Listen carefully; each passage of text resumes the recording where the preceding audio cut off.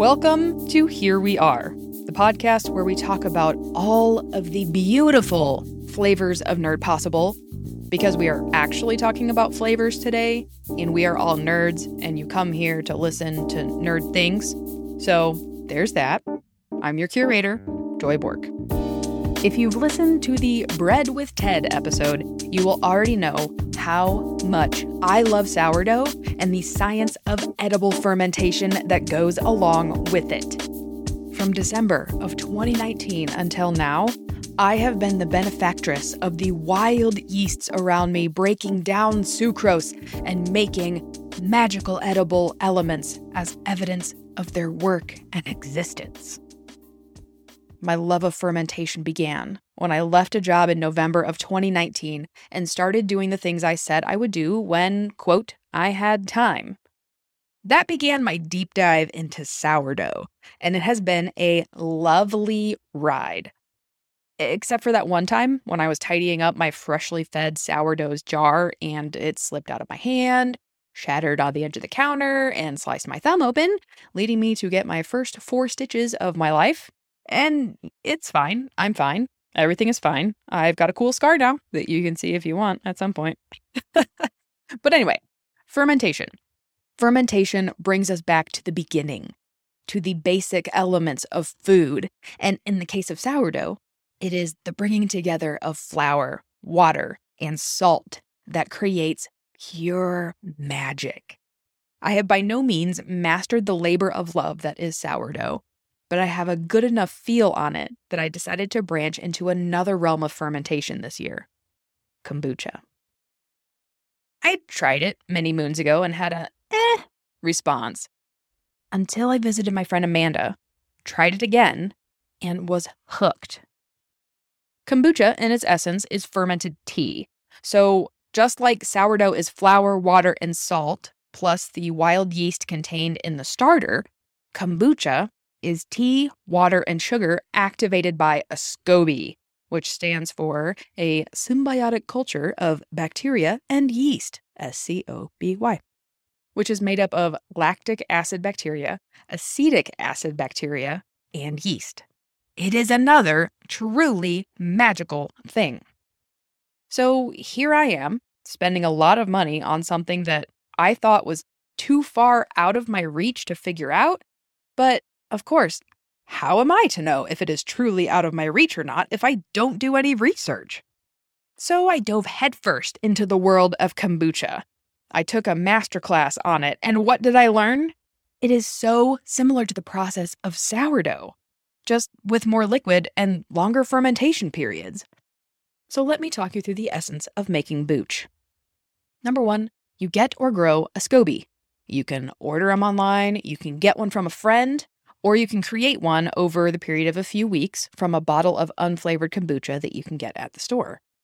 2, you gotta make the liquid that becomes the kombucha. So you brew some real sweet tea. So it's 6-ish tea bags of black tea per gallon. You let it steep for 20 minutes. Dissolve 1 to 1.5 cups of sugar after you remove the tea bags. Then you let it cool or add some ice to cool it between 72 to 80 degrees Fahrenheit. Then you end up combining that with the SCOBY in a big jar. Number 3, depending on the temperature of your environment, the first fermentation period can take between 3 to 7-ish days. The goal is to let this first ferment do its magic and then bottle it when it's in between super sweet and super acidic. It's a happy middle. Number 4, flavors.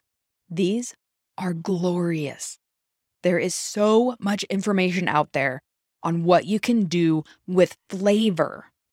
You might think it's just adding a new ingredient or set of ingredients into the first ferment to give it a little more depth, but it's more than that. It's adding in another round of natural sugars. It could be as simple as adding in fruit slices, or a fruit puree, or creating a flavored simple syrup.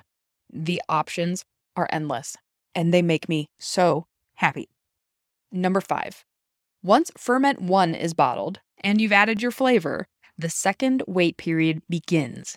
This could take, again, between 3 to 10-ish days based on your environment's temperature. Kombucha likes to be around 76 to 82 on a consistent basis. Number 6, every so often, this is one of the awkward parts, but you might need to burp your bottles. This second ferment, which happens in sealed containers, can build up pressure because the natural yeast in the kombucha live off of that sucrose that is in the brew. And as they ingest it, they release carbon dioxide as a byproduct, which adds carbonation. Ha ha! Science! Number 7. Once you're happy with the balance of sweet and acid and carbonation in the brew, you can dramatically slow down the fermentation through putting the bottles in the fridge. Number 8. One of the last and final steps before doing it all over again usually involves me texting a set of friends and saying, "Help! The fridge is overrun with kombucha bottles! Come get some!"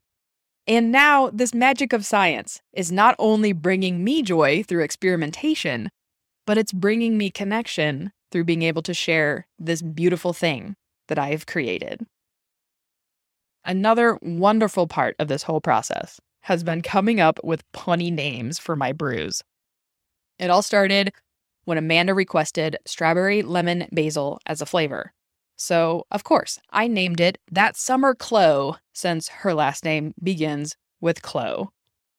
Since then, I've created Freshly Minted, which is watermelon and mint. Berry Bean, which is so good. Oh my gosh, it's blackberry vanilla. Spicy Water is watermelon and tahini. Berrywinkle, which is raspberry, blackberry, vanilla. Which Side Are You On, which is apple cider. I'm Falling For You, cinnamon, vanilla, apple cider. So good. And I've even branched out into a second brew jar with chai black tea as its base that produces my now beloved Chai Again flavor, which is cinnamon vanilla chai. Sometimes I need just a little bit more flavor and I've run out of my other syrups or fruits, so I will create a one-off under the title A Chance Encounter, meaning I use whatever I have available on the counter. I've got a shared note with my Booch regulars that decodes and informs their flavor experiences and holds my punniness close to heart. I hope this nerdlet inspires you to try Booch. GT's trilogy is a great place to start. And with that, don't forget, curiosity wins, and the world needs more nerds. Bye.